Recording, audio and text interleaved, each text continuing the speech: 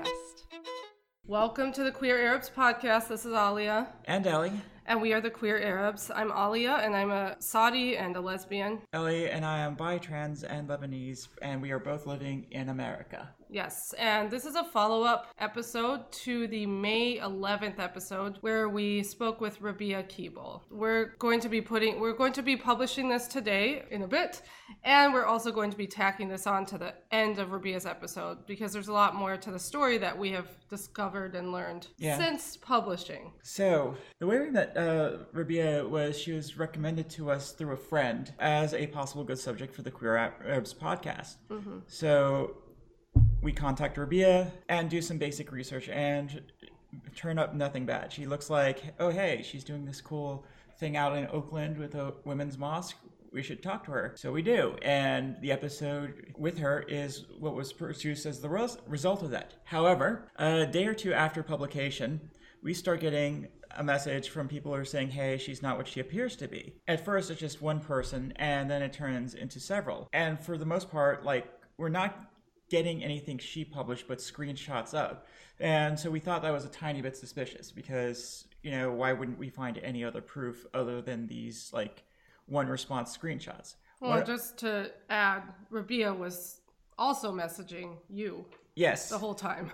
Yes. So we're basically having this back and forth conversation. However, a certain forum took it upon themselves to inform us of the issues with Rabi'a. For a while, we did not listen because we had some issues with it. Beyond that, but however, it just became so much evidence started to mount, we couldn't ignore it despite our reservations and Rabi'a's assurances. Mm-hmm. So this episode is kind of the result of that. So what happened was these people were informing us of another side of Rabi'a that they had been familiar with. The more abusive Rabi'a, the more hostile Rabi'a, the more transphobic Rabi'a, the downright scary Rabi'a. Mm-hmm. And in just a bit, I'm going to pretty much completely give the mic to Ellie and a guest that we have on here right now. We're going to introduce him pretty soon. But I also want to mention that on May 17th at about, I think it was 8 or 9 p.m.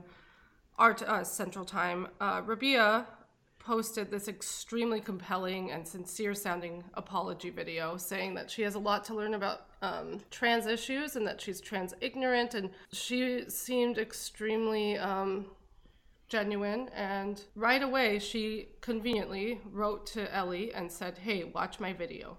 So we both did. Shortly after, she took the video down, and she has not been willing to supply us with the video since. In fact, she's basically ghosted us, refusing to acknowledge us or talk to us. So at this point, we're done with her. And it seems to line up with her behavior that all these other people are describing. We haven't described her behavior like this to anyone outside of us before. So I guess, all right, Ellie and Makai, go for it. So with us today, we have Makai. I'm from Gary, Indiana. From Gary, Indiana, and he is associated with the forum in question.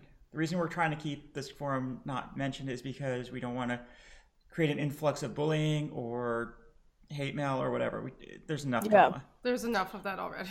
Yeah, I should clarify real quick. I actually was not affiliated with the forum until this happened. Okay. Because part of what happened was that she started to post about this the very next day after what had happened on my wall repeatedly and then another person's wall. She took it upon herself to post in 2 separate groups about this.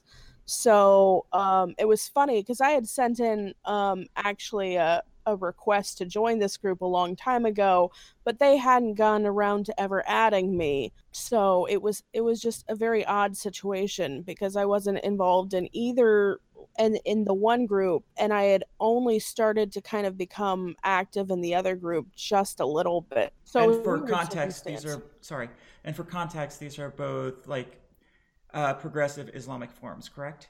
Yes, they're both Facebook groups that are more progressive and Muslim focused, yes. So I initially, to the best of my recollection, became aware of Rabi'a because I had been in my own community experiencing transphobia at a local mosque.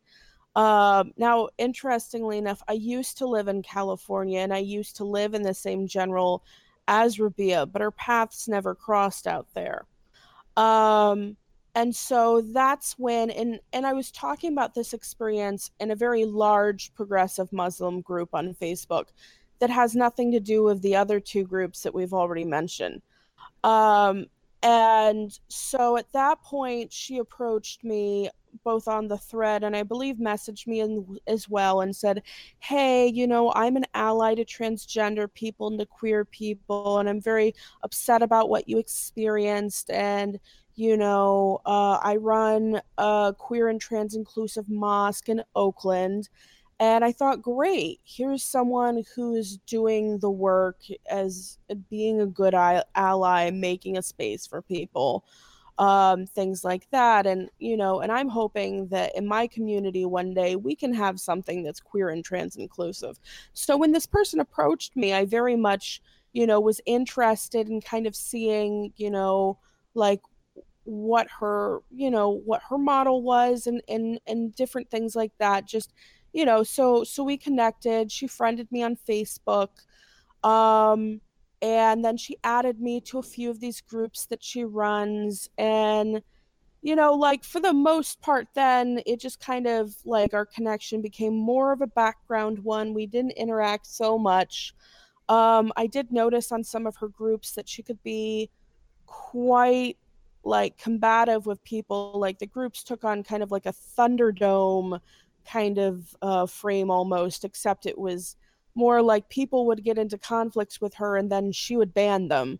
It was less of a back and forth. And sometimes she seemed to be in the right. And sometimes it was hard for me to understand what was really going on there. But at the time, it didn't alarm me so much. Some people have different personality styles and different ways of engaging.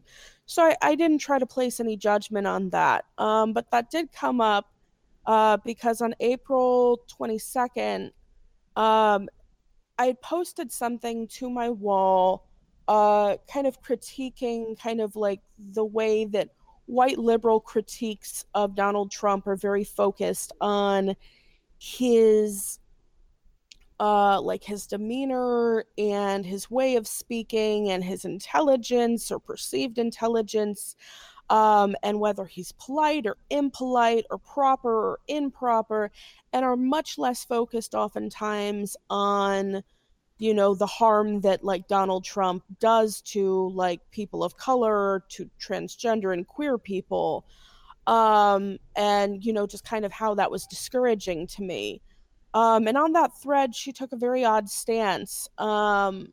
Initially, she didn't seem to want to engage at all around kind of the issues I brought up around how Trump had impacted, the Black community. She didn't want to seem to engage with my concerns about Pence. She seemed to have this odd belief that Trump had had no impact on the LGBTQ community and seemed to become very focused on my identity as an LGBTQ person. Now, I'm multiracial. I'm very light skinned. I have a lot of passing privilege relative to other people in my family, but I'm very open about who I am. And, among other heritages in my family, we're Filipino, we're indigenous Wendat people, we're Black, Irish, Swiss. So my family is very mixed, and I very strongly identify with most of that. My mother was Black identified. I was raised in those spaces and I live in those spaces, and that identity is very salient to me. Even though to some people that may not be readily apparent, but this is not something that is a secret or a mystery to anyone. In many kind of larger progressive Facebook groups that I've been involved in the past, I'm less involved with now. Again, not the two we mentioned earlier. I'm pretty notorious for uh, coming after pretty people pretty hard on issues of anti-blackness. and issues of racism and all kinds of issues of oppression. Like, there's a lot of people who don't like me because of that. Um, I bring this up because this becomes relevant later to some of the very strange claims that she has made about me, that Rabi'a has made about me. But on this thread, it was very weird. And I at first I thought, oh well, we have so many overlapping identities. Maybe it's just that my queer and trans identity is more salient to her because of that. Mm-hmm. You know, I kept kind of making, I guess, excuses, probably in part because I'd had this really horrific experience out in my own community of transphobia in the mosque. And I probably was desperate for allyship in a way. And that really led me to make too many excuses in this instance, because pretty soon it went from a conversation which was just confusing to a conversation where she was actively punching down on black and brown people, saying, oh well, black people elected Trump and and Mexicans elected Trump. And then very quickly several of my friends were like, okay, what are you talking about? A lot of my uh black and Latino friends came on there and really started to question where she was coming from on this. And to the Latina woman that questioned her, she, kind of accepted the feedback more or less. But to other Black people who called her out, and these are people who, unlike myself, aren't multiracial, they're very unambiguously Black people, one of whom was a Black woman, one of whom was a dark skinned Black man. She was just extremely hostile, and really just kept attributing aggressiveness to them that I couldn't see was there. And at the time, I felt very ambivalent, like, should I block this person? Should I not? Because issues of self hatred are really complicated. And unfortunately, um, I misjudged the situation. I didn't block her. I thought, well, maybe she'll revisit this and she'll realize what happened here today. And maybe we can talk about this later. And maybe this can be like an opportunity for growth somehow. Um, so then, If you don't mind. sorry, go ahead. So, so what turned into a question of like, hey, your premise might be flawed. She turned into an argument over like, in this case, it sounds like she was turning into like a race and questioning like, hey, what are you talking about? Why are you? And she was just using it to discredit people, you know? Well, it was weird because it was really, it really felt like an exercise in like anti blackness and anti kind of Latino kind of sentiment. Like, it was weird because in that argument, you wouldn't look at her. Since this time, she's tried to kind of take on this position of, well, I'm a very pro black person and all these things, but it's very odd because you look at that conversation, it's not a person who looks pro black. It's a person that I took a lot of heat for not blocking from my other friends who were black, because they were like, well, why are you, just because it's self hatred, you shouldn't be giving her a pass. And they were right. I was wrong in that situation to not block her at that point, or to not at least defriend her. Mm-hmm. Um, but I mean, it was a misjudgment on my part. But in that situation, she very much was taking on like the position of caping for problematic white people who were apathetic to black lives, because I kept saying, I'm talking about people who don't care about us. I'm talking about people who aren't interested in what's happening to us. And I kept bringing up things were happening in my local community. My community is like 90% black. We're surrounded by a bunch of communities that are white, uh, and we're in Indiana, and we lived under Pence. And so for me, like, the question of like a Pence presidency, like, I've already had a small taste of that. I know what that will be like. If we're gonna impeach one of them, let's impeach all of them.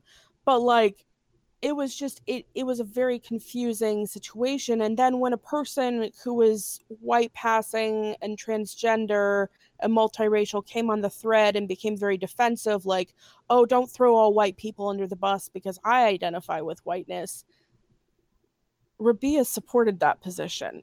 And I thought that was very odd. And then later on, that same person that made that statement comes up to support these transphobic ideas too.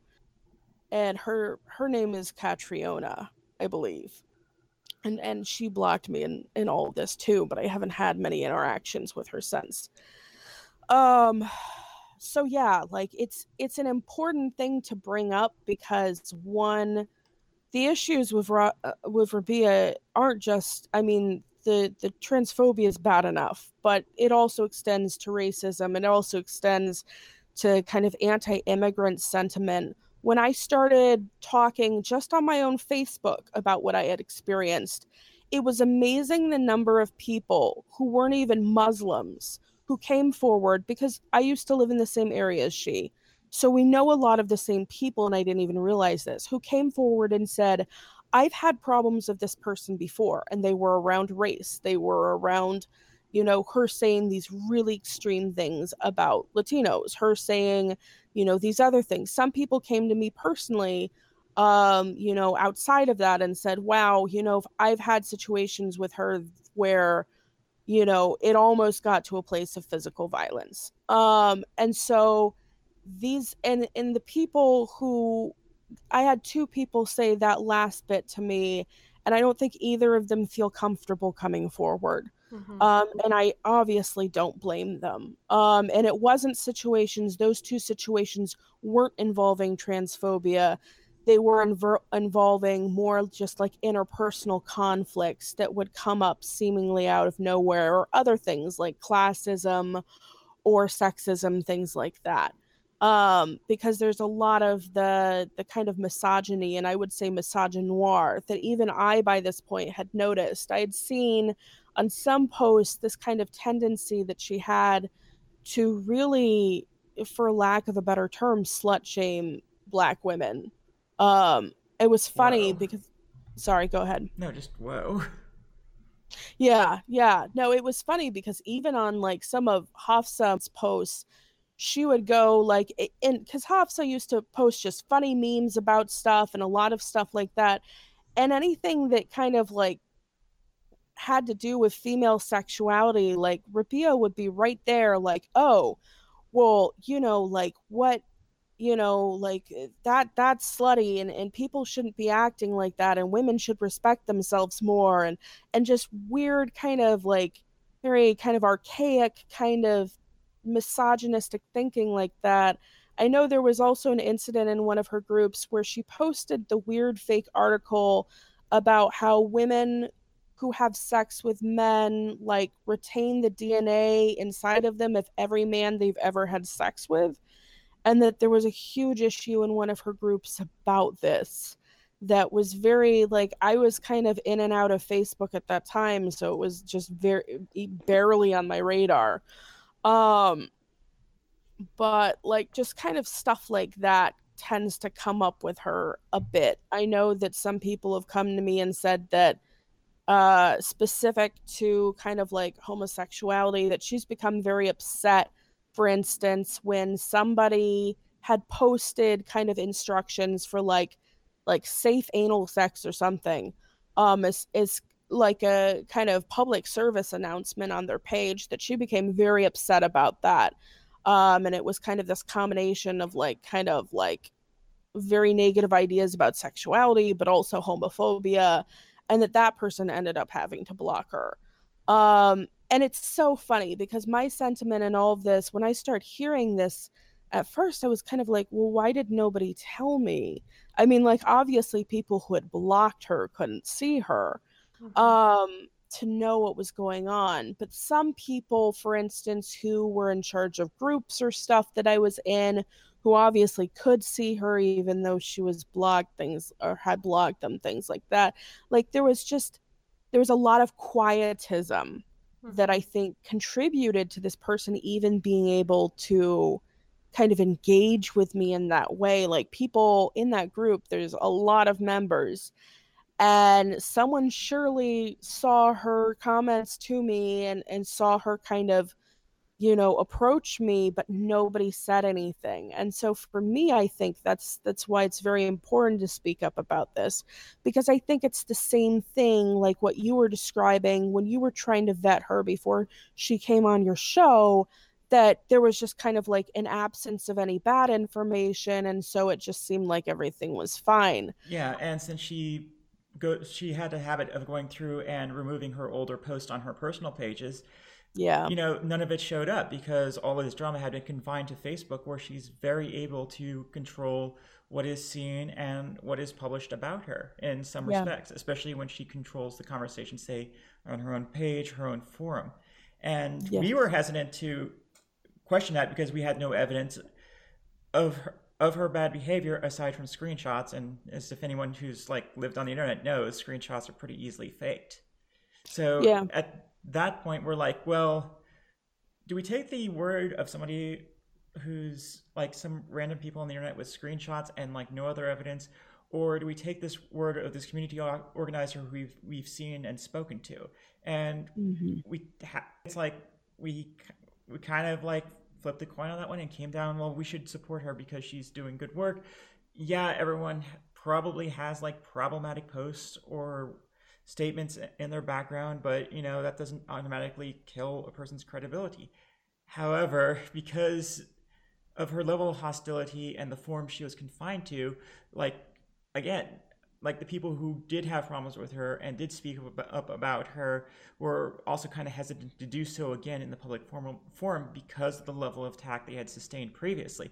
We've Yeah. had a few people contact us with, information, screenshots, recordings, all sorts of stuff that they provide us. Like, yeah, she's this is how she is, and we're like, whoa. And it's like, can we publish this? And they're like, no, because I don't want to deal with her again, because Yeah. people have connections to her in real life. They have connections to Yeah. her on forums and places they administrate. They have to interact with her casually or remotely, and they don't want to turn those interactions, which would otherwise be productive, into something hostile, because she will go off on them. They know this. Yeah. Yeah, she seeks people out too, and she very directly threatens people, and that came up a lot as as these incidences progressed, that I was a part of. I think there's also something that's kind of endemic to Muslim spaces, I think, where a lot of times, because we're so kind of interdependent on each other, because oftentimes we feel so attacked by people outside the community, that a lot of times people are hesitant to hold community leaders accountable. I think we've seen this over and over with a lot of people other than Rabi'a, who still like the accountability part, like people know that they've done these bad things and it's been very publicized, but like the accountability part still isn't really there and people really aren't sure what to do with it, and it feels like always there's this kind of process of kind of collective forgetfulness, um because it is, and I think there's also this way that we attend to authority in a way that, at least in my opinion, sometimes gets to this level where it's almost like un-Islamic. But I think it's been kind of part of this kind of like bidah that we've like developed over, like the last 1400 years, or so. And I think that it's become just such a huge part of how we relate to authority, and so it's very challenging for people to imagine, holding leaders accountable in the same way that they would everyday people. Because I know that when I started to kind of engage around what had happened to me more publicly, I did get pushback from a few people like, well, but who are you? Like, who are you? You're not important enough to be speaking like this about someone of this level of importance. And that's a very discouraging thing because a lot of times, those of us who are queer, those of us who are people of color, those of us who are transgender or have other areas of oppression, we don't have necessarily the easiest time getting into positions of influence. Not that we necessarily would try to, but the people sometimes in our communities who hold, influence, or people, especially across gender lines, you see this, are people with more privilege. And so we get into these very odd kind of situations where privilege and oppression play out, and get more calcified because of power differentials in terms of community leadership, and just kind of the lack of questioning around how does someone become like part of this role as a community leader. And I think for Rabia, I still have questions about this. Like, Um, even, sorry, go uh, ahead. One thing we have noticed with her is she does do a lot of self promotion. Yes. She basically used our podcast to promote herself and her mosque, Hmm. and we were later informed that a lot of what she said was either blown well out of proportion of like how big it was or how they served, or that she was the only person who was doing this work in her Yeah. community. And we've also heard from like the Bay Area and both Oakland that queer Muslims who feel a part of the social justice space there and progressive communities did not get reflected in Rabia's interview. She just made it about her. It was about her. It was Yeah. about how she's saving everyone. And Yes.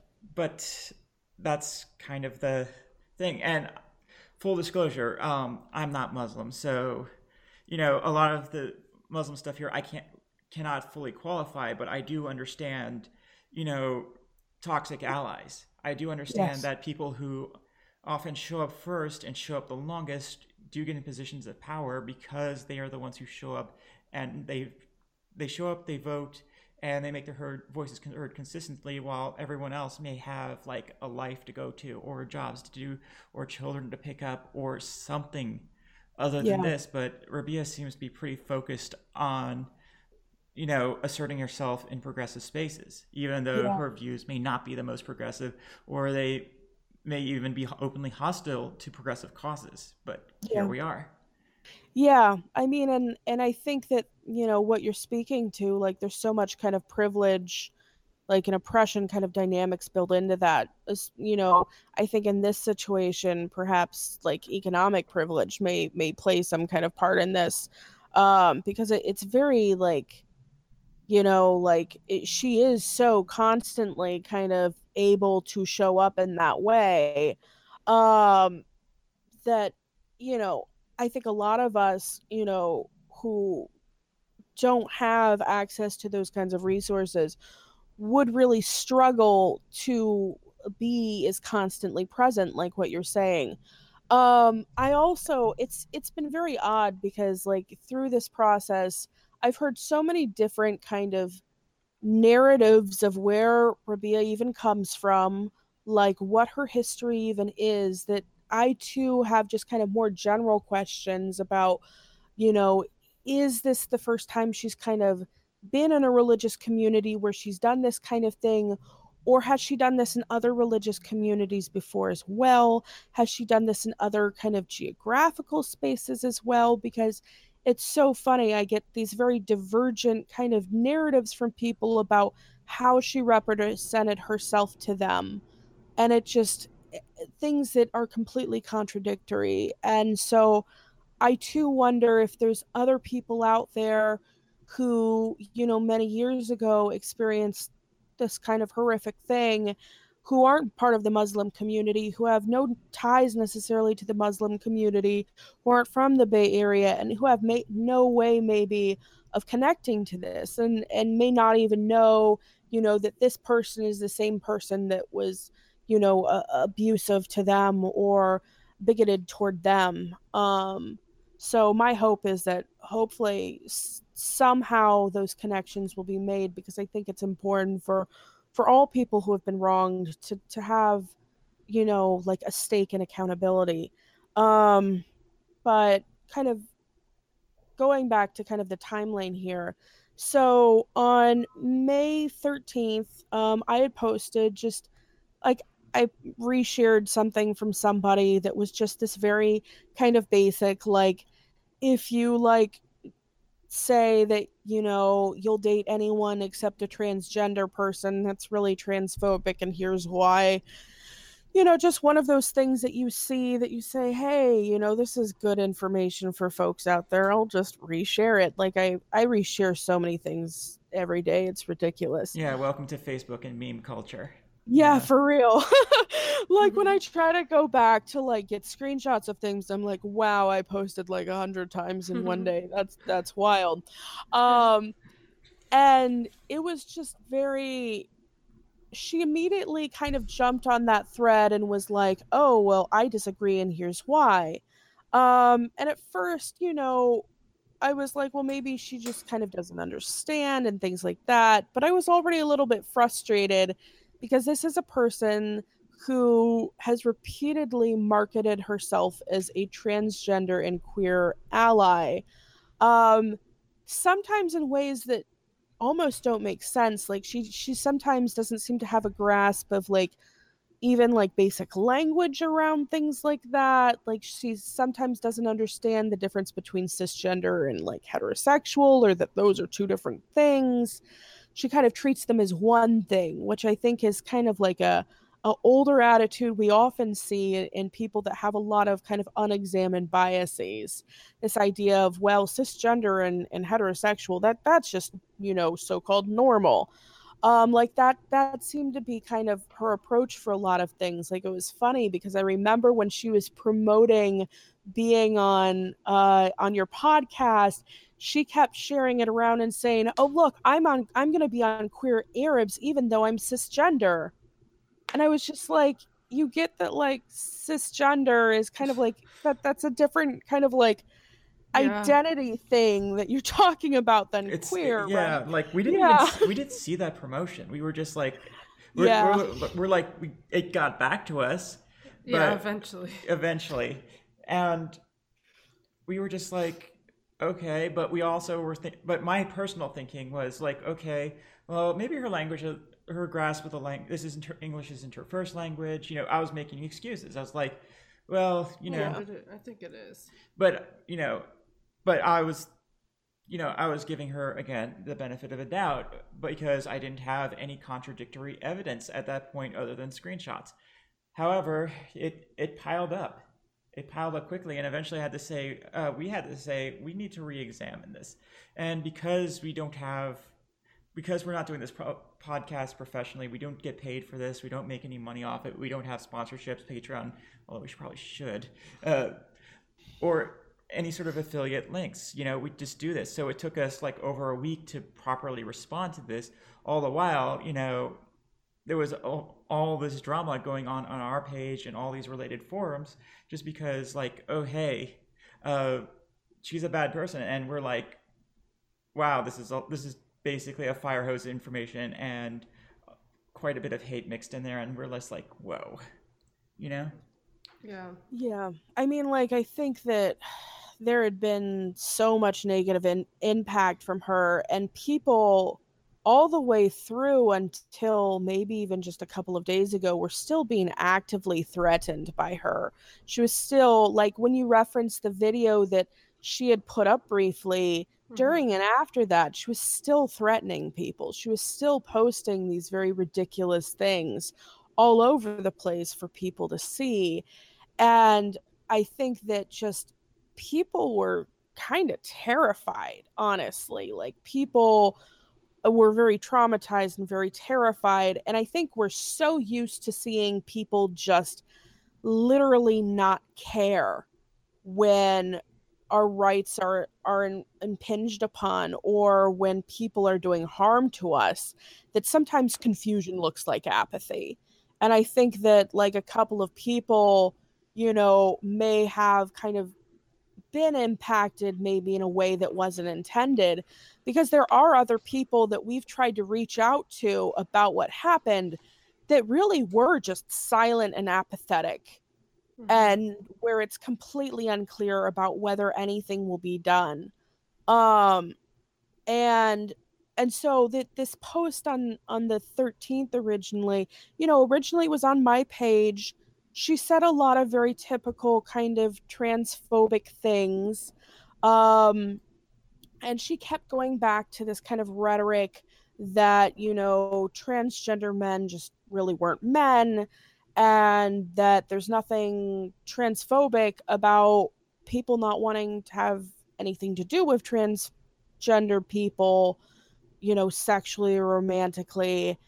And just a lot of, I mean, there's so much, it's hard to kind of pull up all of the things out of my mind that she kind of went through in this whole thing. But also just kind of, in a lot of this is just really classic transphobia. The idea that cisgender people just don't date trans transgender people.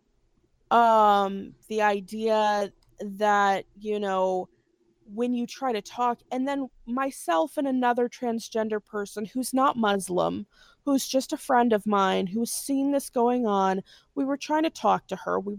My friend gave plenty of links and resources. I was trying to talk her through this in a logical way.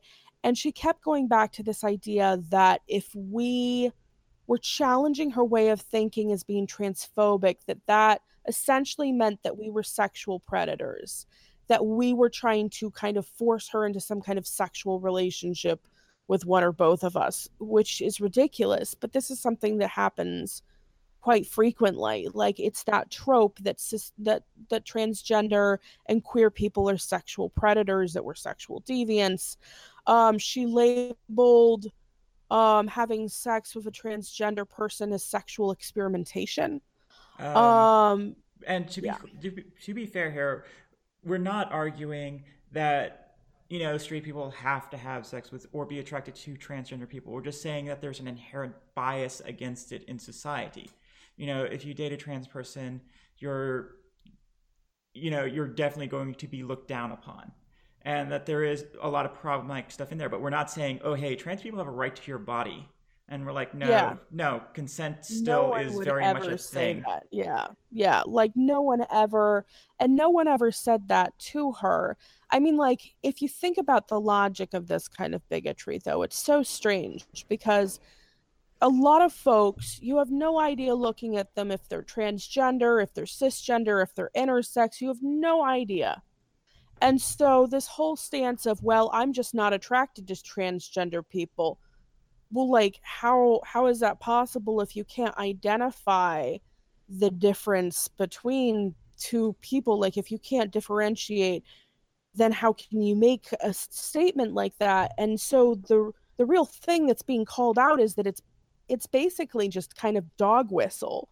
It's really just a way of kind of representing transgender people as somehow either one not being the gender that they identify as, or two, being somehow like disgusting or somehow like untouchable.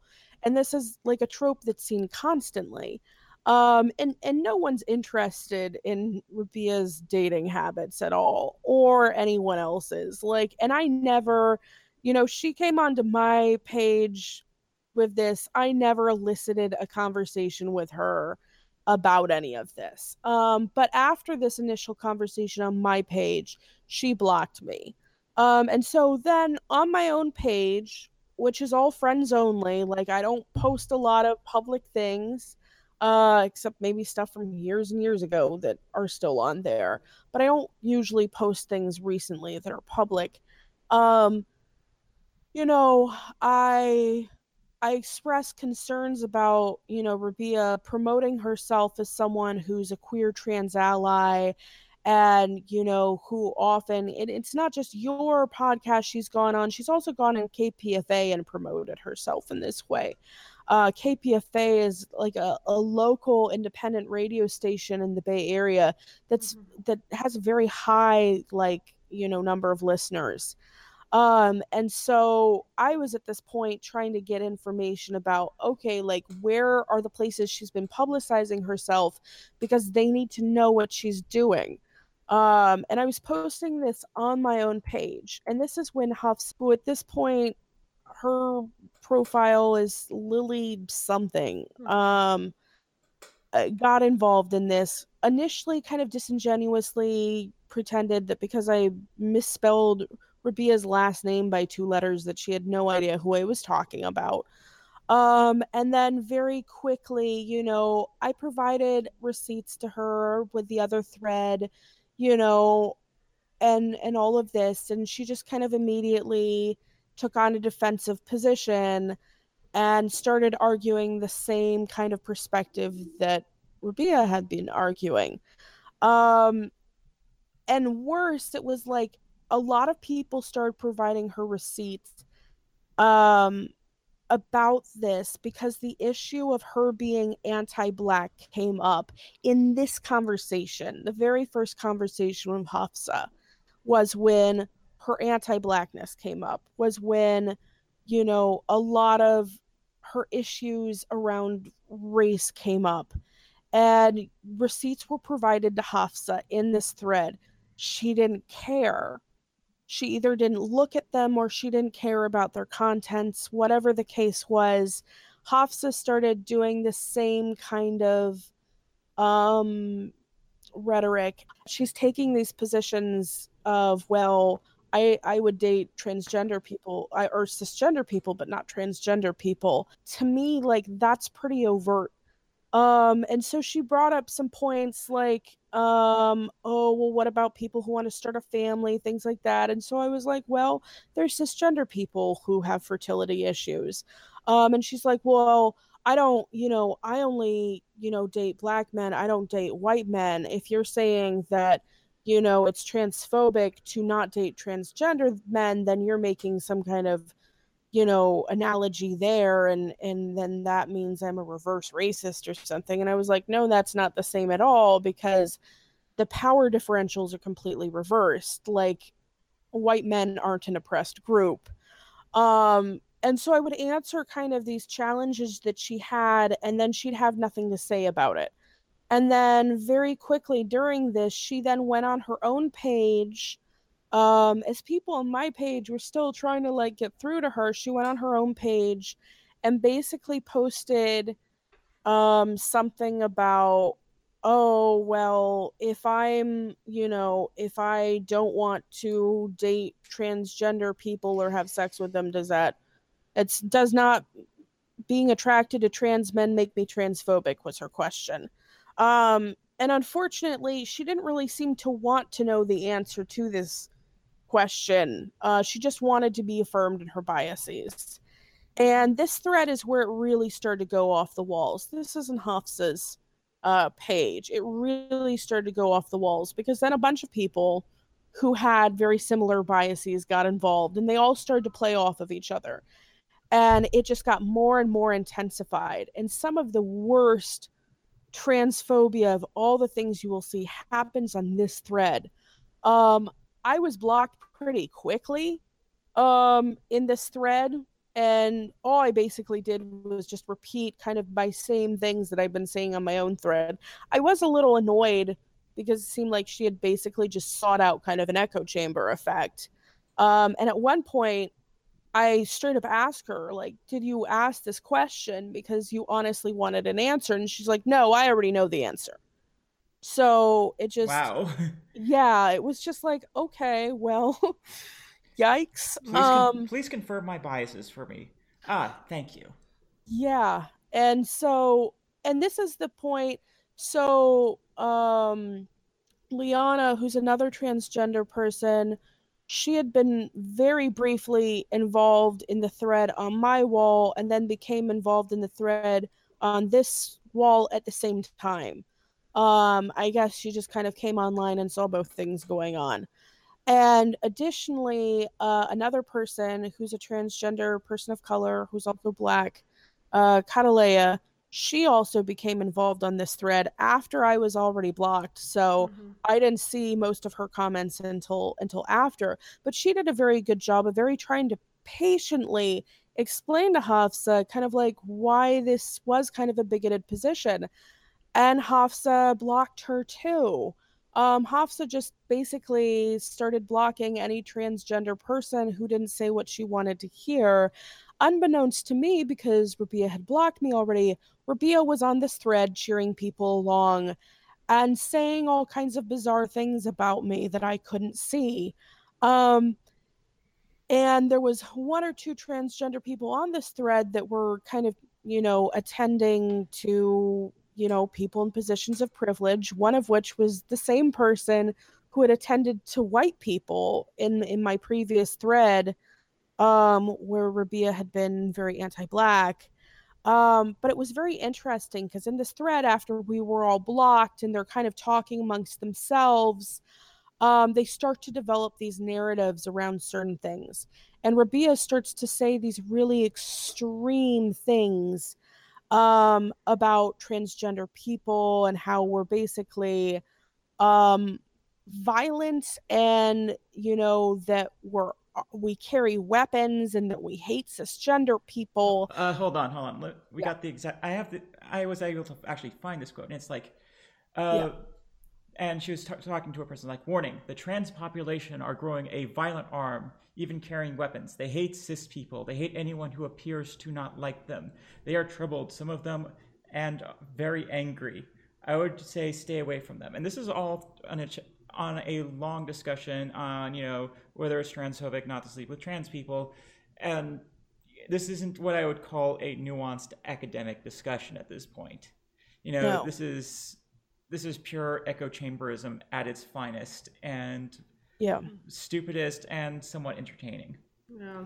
It was after that Rabia issued that video because she seemed to understand how problematic that was. But Yeah, and I which we think it got the was. sincere, heartfelt apology, and which promptly disappeared the next time we looked for it. Well, I think what's good to point out, though, is that the video came, at least from my understanding, fairly long after this thread, because this thread was on the 13th. And I believe the video, what day did the video 17th. happen on? 17th. The 17th. Yeah, that's about when I thought. So in between then, you had 4 days of her terrorizing people. And a lot of the sentiments that she talks about, and also in that thread, you have a lot of references. Rabia constantly referencing this idea that transgender people are sexual predators, and it just keeps happening over and over and over again. And she just keeps restating that.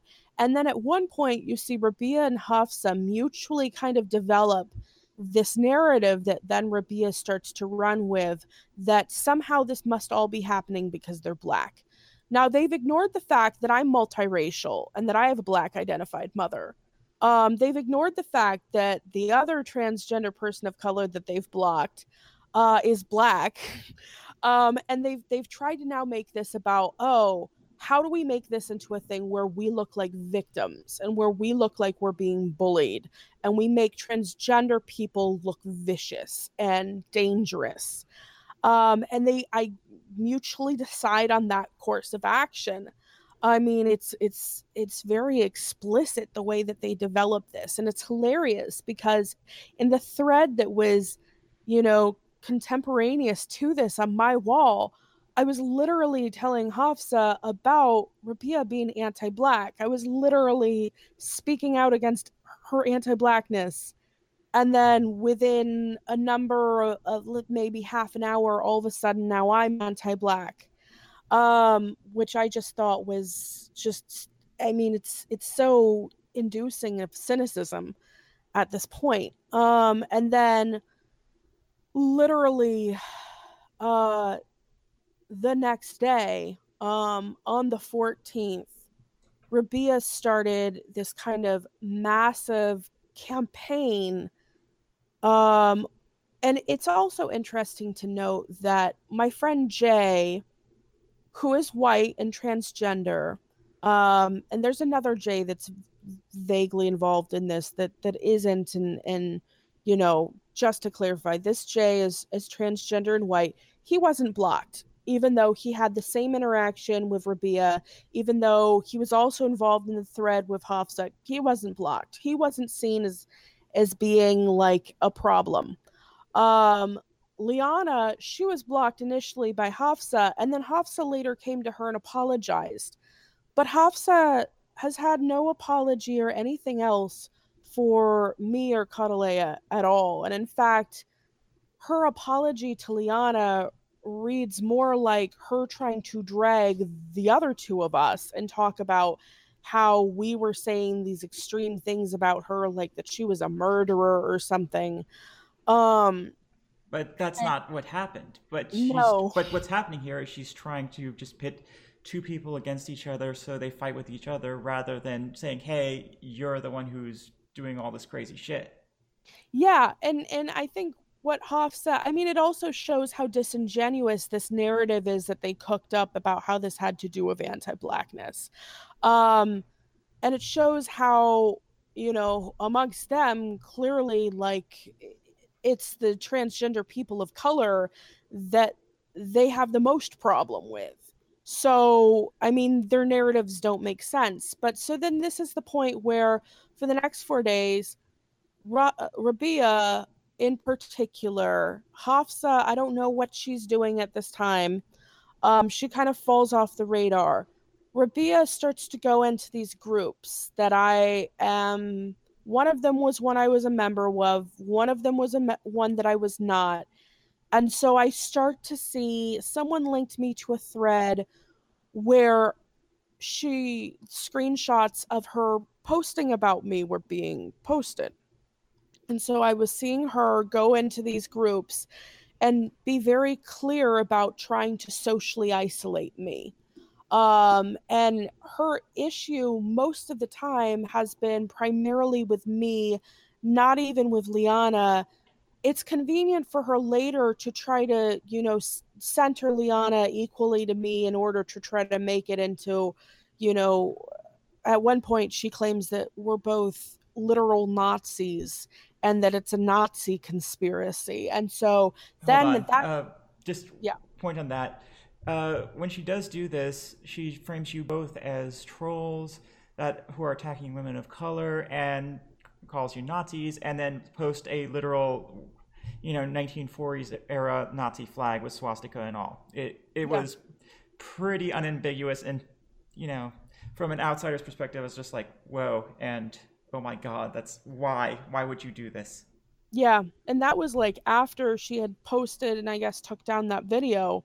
And that's why when I heard about the video, I was like, yeah, no, she's that video is bullshit because she's still doing this stuff. Mm-hmm. Um, and she's developed a variety of narratives across this. So at one point, she claims that both me and Liana are two white cisgender men who are impersonating Muslim women in order to gain access to Muslim spaces to attack Muslim women, which to me just is so reminiscent of like the transgender bathroom thing where people were being attacked in bathrooms because people thought they were transgender, and there was this whole narrative about how transgender people were just men trying to infiltrate the women's bathroom.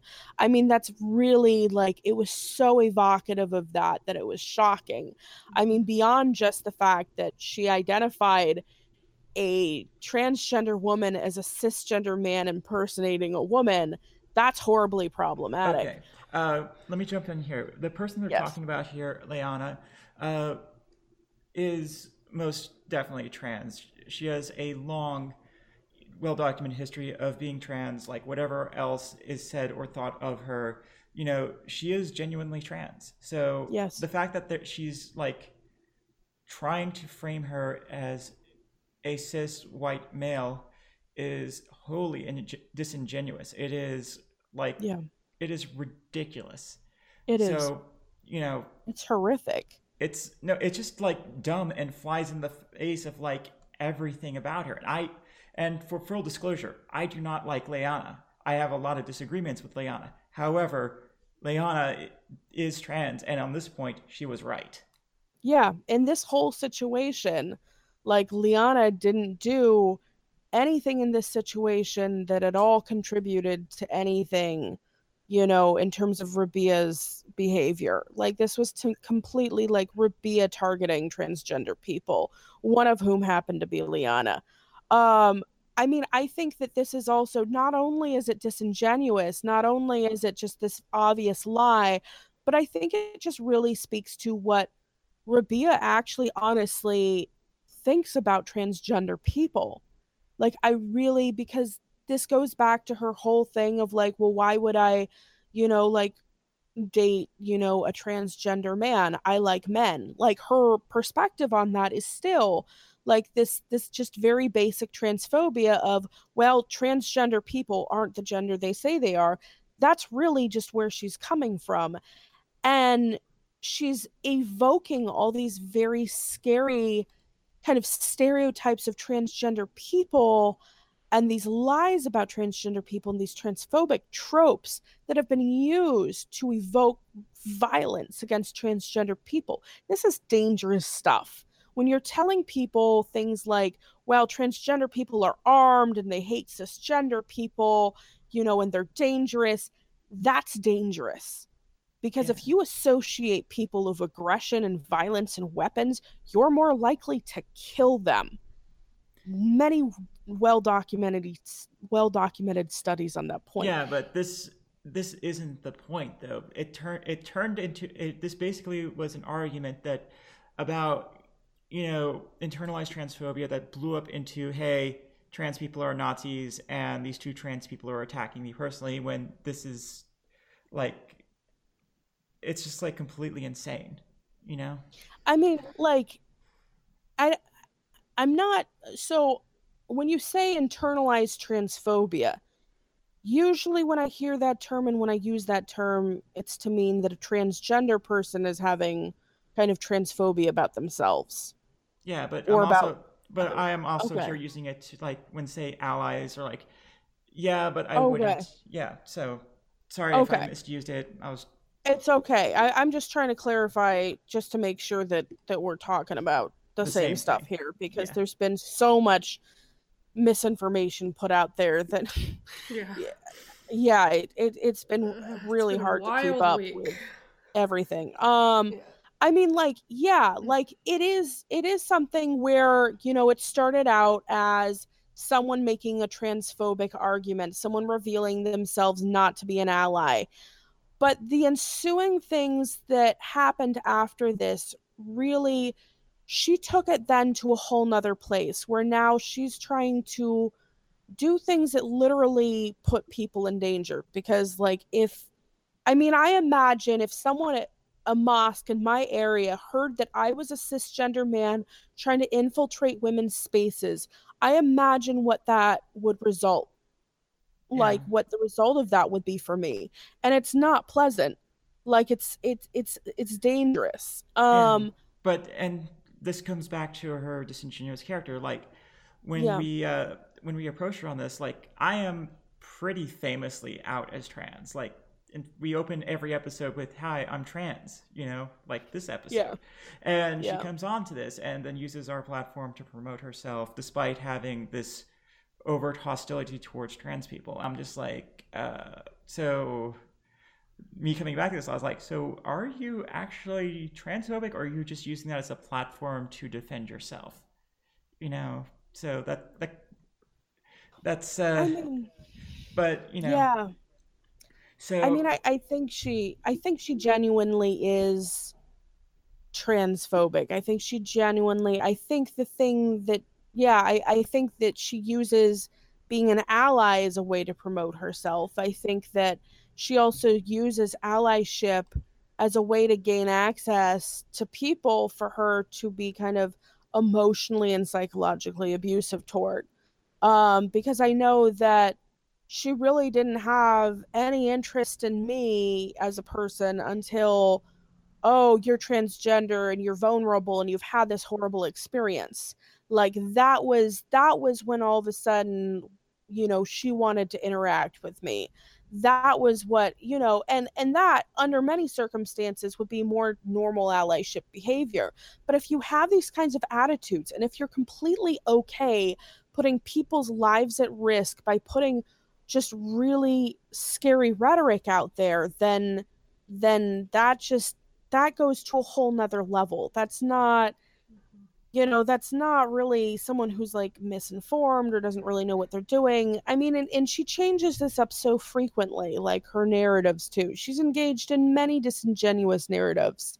And, like you were referring to earlier, she's tried to pretend that she didn't know myself, which is weird.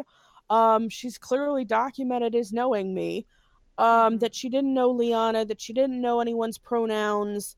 Um, and it's weird because she's saying things like, oh, well, I looked at Liana's profile and I just saw a man, and then I saw someone in a hijab, and I just assumed it was a man. I mean, like, Liana is very obviously femme presenting. Like, it just feels like she's again like kind of engaging in that rhetoric of, oh well, you look this way and you look that way, and shaming people for, their, their presentation or whether or not they're passing or things like that. And she And plays very heavily into this trope of the flawed ally, like somebody who's yes, trying to do good, somebody who's trying to be better. yes, But then when she's called out on it repeatedly, she turns on the person she was supposed to be an ally to.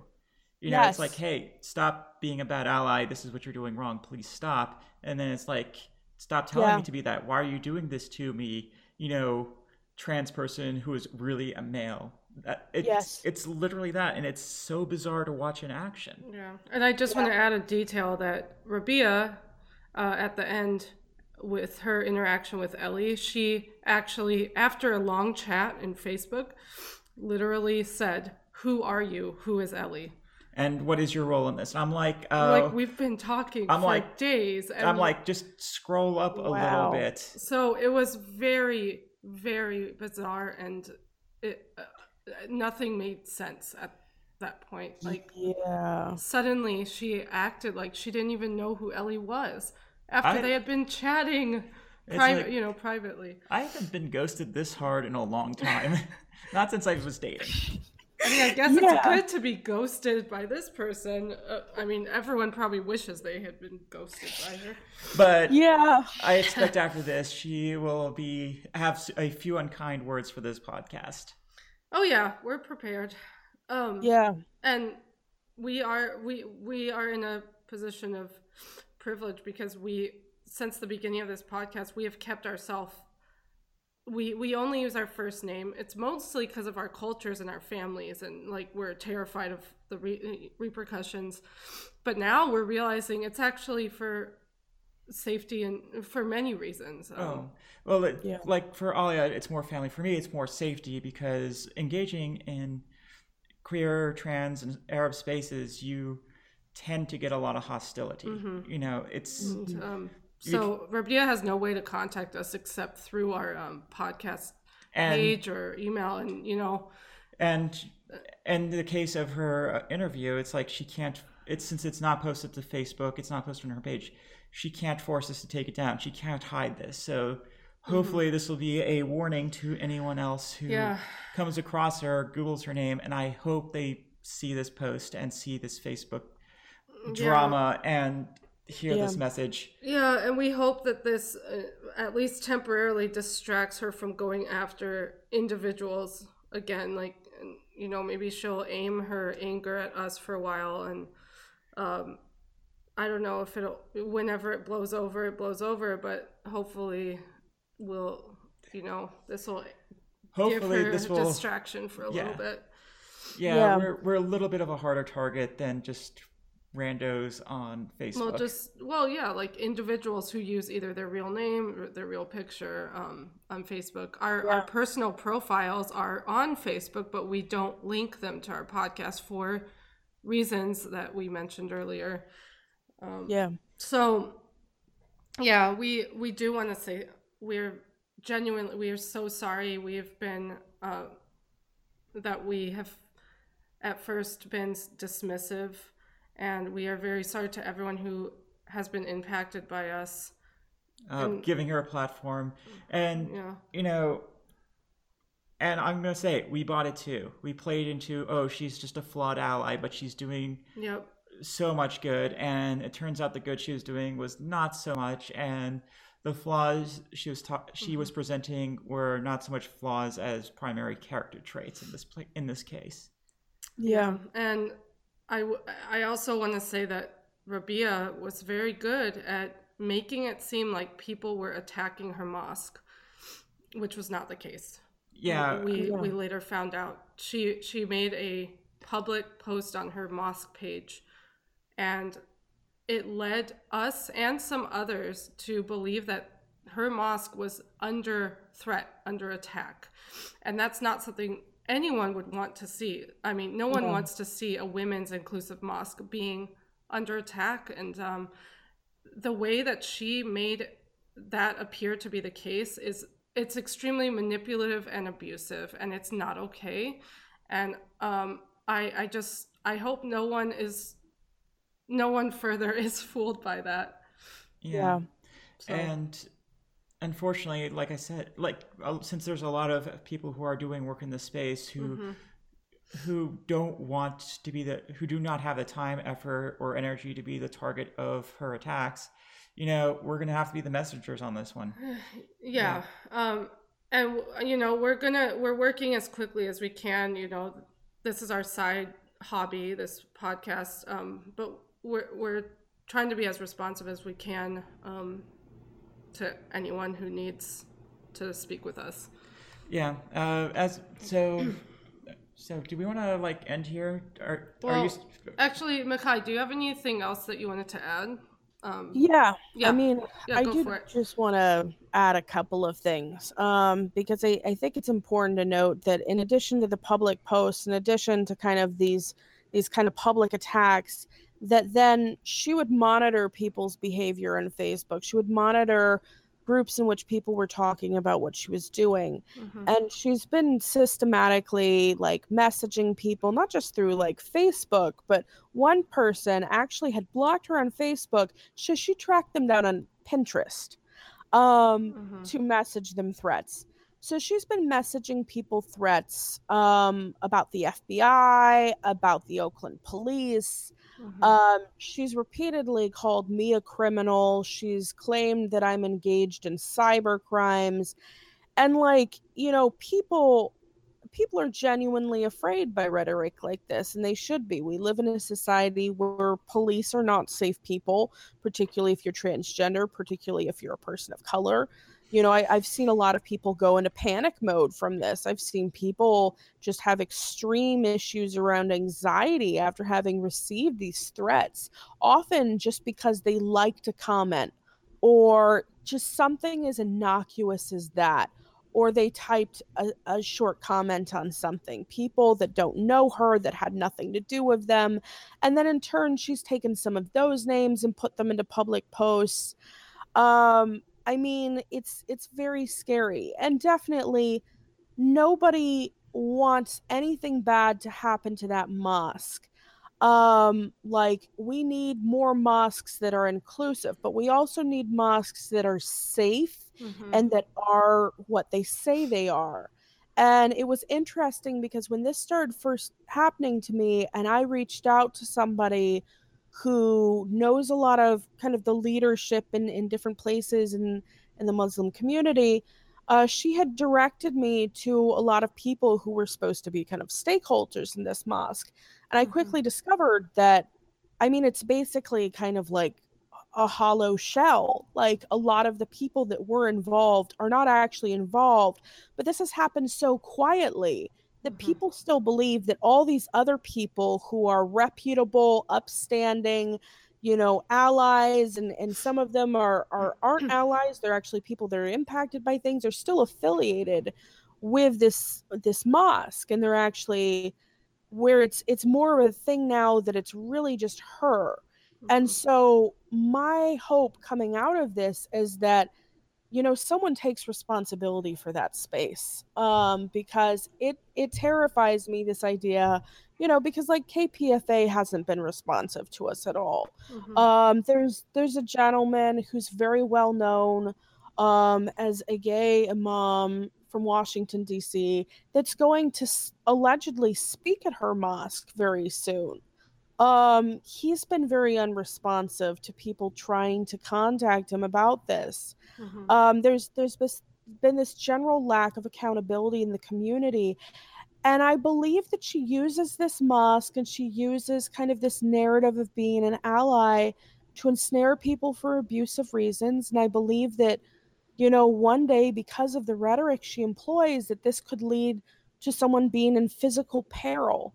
And the last thing I want to see is someone in our community be hurt in that way. And so I implore people listening, please take this seriously. Please don't, just hope that it will go away, or hope that it will be resolved, or hope that she'll figure it out. Like, people need to reinvest in this mosque. People who gave up on this mosque because of her involvement and said, well, I just can't deal with her, so I'm just not going to be involved anymore.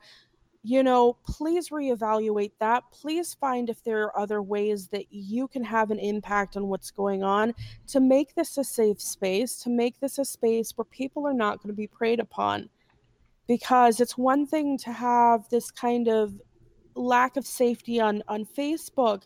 It's another thing when there's a physical space where people who are transgender, people of color who are transgender, could end up going thinking that they're safe and then have something horrible happen. God forbid.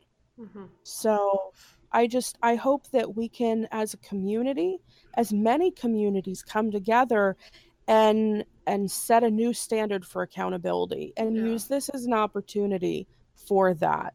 And So we realize, we recognize she is like she's the one who founded that mosque. It's not easy for the rest of us to know what we have the power to do about that particular space. But I guess we all need to kind of do even what small piece that each of us yeah, has the ability to do and work together, even if it feels like individually we can't do much. yeah. I And mean, sorry. Go oh, ahead. it's cool.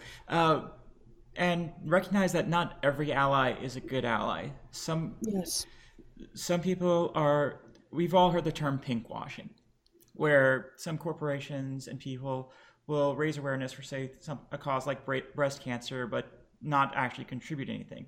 I think what we're seeing here is like greenwashing. I'm coining this one for like Greenwashing? What's greenwashing. Greenwashing, like where they advocate for Muslim spaces and Muslim causes, but don't really contribute it. They do it for their own profit. And Or I'm I also, guess rainbow washing. yeah, we're coining these right now, folks. Yeah, that's a good one. Rainbow washing. Researchers, here's your citation.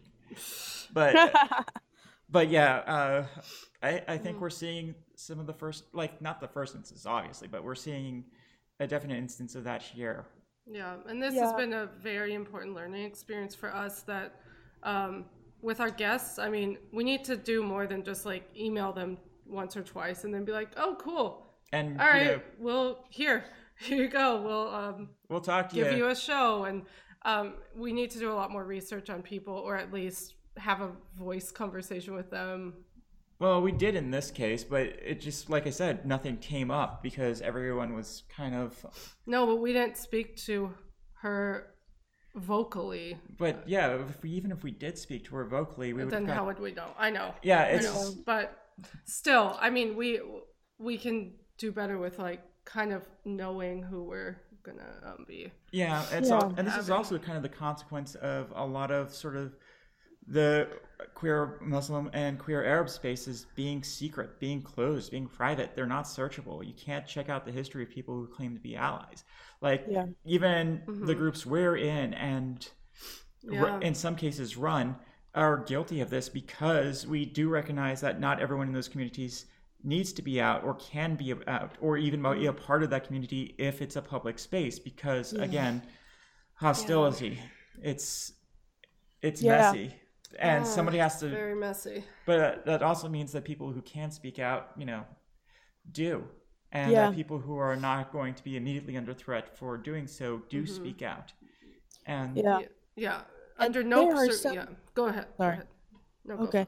There are some people who have come to me through this who aren't out and who can't come forward because of that.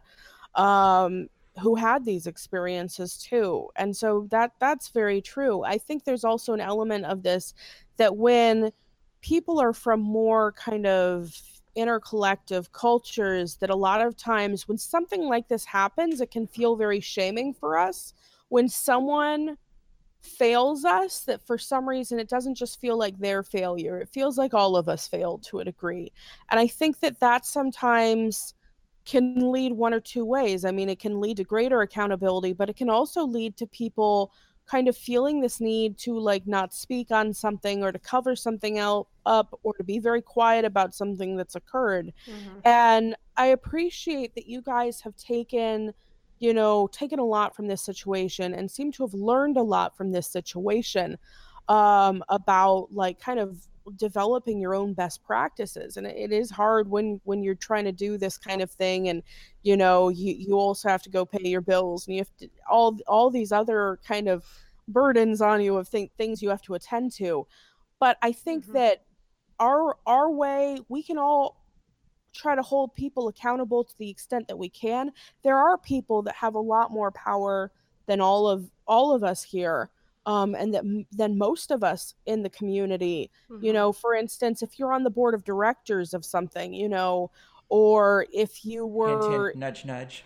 yeah, or if you're involved in something else. I mean, like, yes, we can say, okay, well, it's about a mosque that she founded, but that's also how we got here, because a lot of people just, instead of, when issues came up with her, and I'm not blaming any individual, because people get burned out on things, and people get so attacked to a point that they shut down, and for their own safety and health, they have to take a step back. So this isn't about blame, but this is about, like, kind of identifying a pattern that has emerged, like, that this has happened over and over with this person, with Rabi'a, where she really burns people out, and that for some reason people get very isolated in that, that there wasn't a way of, like, okay, like, we do have, stakeholders in this mosque, and we are stakeholders, or there are other stakeholders, or how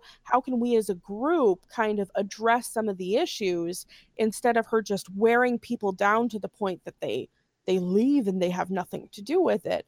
Or even people that come and speak at the mosque, people that do interfaith work with the mosque. There's so many entities are that are intertwined with this mosque. There are people that aren't even in the Muslim community that have influence on this mosque. And all of this can be leveraged for a greater good. And so, like, that's really what I hope, listeners take away from this, is that we do have agency, and we have accountability too. When something like this happens, like, if we just let it go, I mean, especially as Muslims, yeah, I mean, like, speaking as the Muslim here, from the Muslim perspective, to just allow injustice to kind of go on unanswered, and to spread that kind of corruption in our communities, that's really not okay. And we need to try to be our best selves. We need to aspire to more. And so I hope that people kind of take up that call, and really try to address this situation and other situations too, with other people that aren't being addressed, because there's a lot out there. Yeah. We just need to do a better job around accountability. Yeah, So and yeah. so do we. All Thank right. you so much Yeah. for So thank Thank you you, for having me Makai. on. yeah, thank you for Yeah. being willing to go public with this. Like I Yeah, said, we've no, it's had not a easy. lot of people who talked with us, but because of their position of leadership or association with all of this drama, Yeah. they didn't feel comfortable. They didn't want to deal with it. And you know Yeah, what? because they are scared, and it's not right that they have to feel that way, but Rabi'a has made Yeah. them feel scared. So yeah, So, Makai, thank you. Makai, thank you very much. Anyone listening, you can contact us at thequeerarabs@gmail.com. We're on Facebook, Instagram, and Twitter at the Queer Arabs. And Our branding is very consistent on that point. yeah, we're so creative. And then if you want to get in touch, like, if anyone wanted to speak to you about this, Makai, do you want them to contact you through our podcast, or do you want to give them a way to contact you, a more direct way? Yeah, I mean, people can either message me through my Facebook, which is Makai Adams, AMS. Hold on. Do that over again because the signal cut out a bit. Yeah. Okay. Makai Adams, Makai being spelled Mekhi, Adams being spelled Adams. That's currently my name on there. You can also contact me via email. My email is mekmekhil@gmail.com. Okay, and we'll post that too. We'll type that out All on right. the website and stuff. So Thank you. Yeah. Thank you very much. And we also want to say thank you to everyone else who tried to point us in the right direction. Our bad. Yeah. I think this has been a learning experience for many, many of us, and I think we can only get better from this. Yep. All right. So Outro music? All right, outro.